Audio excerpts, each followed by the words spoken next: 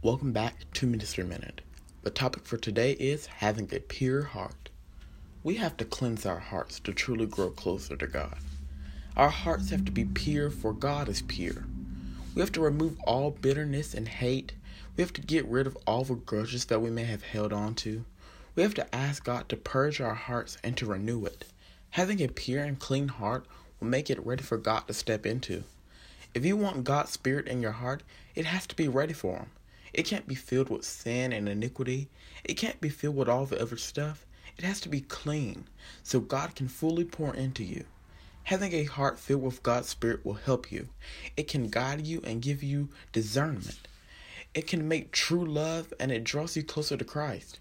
The Bible says in Matthew 5:8, "Blessed are the pure in heart, for they shall see God." If we are cleansed and pure in our hearts, we can move forward in our relationship with God.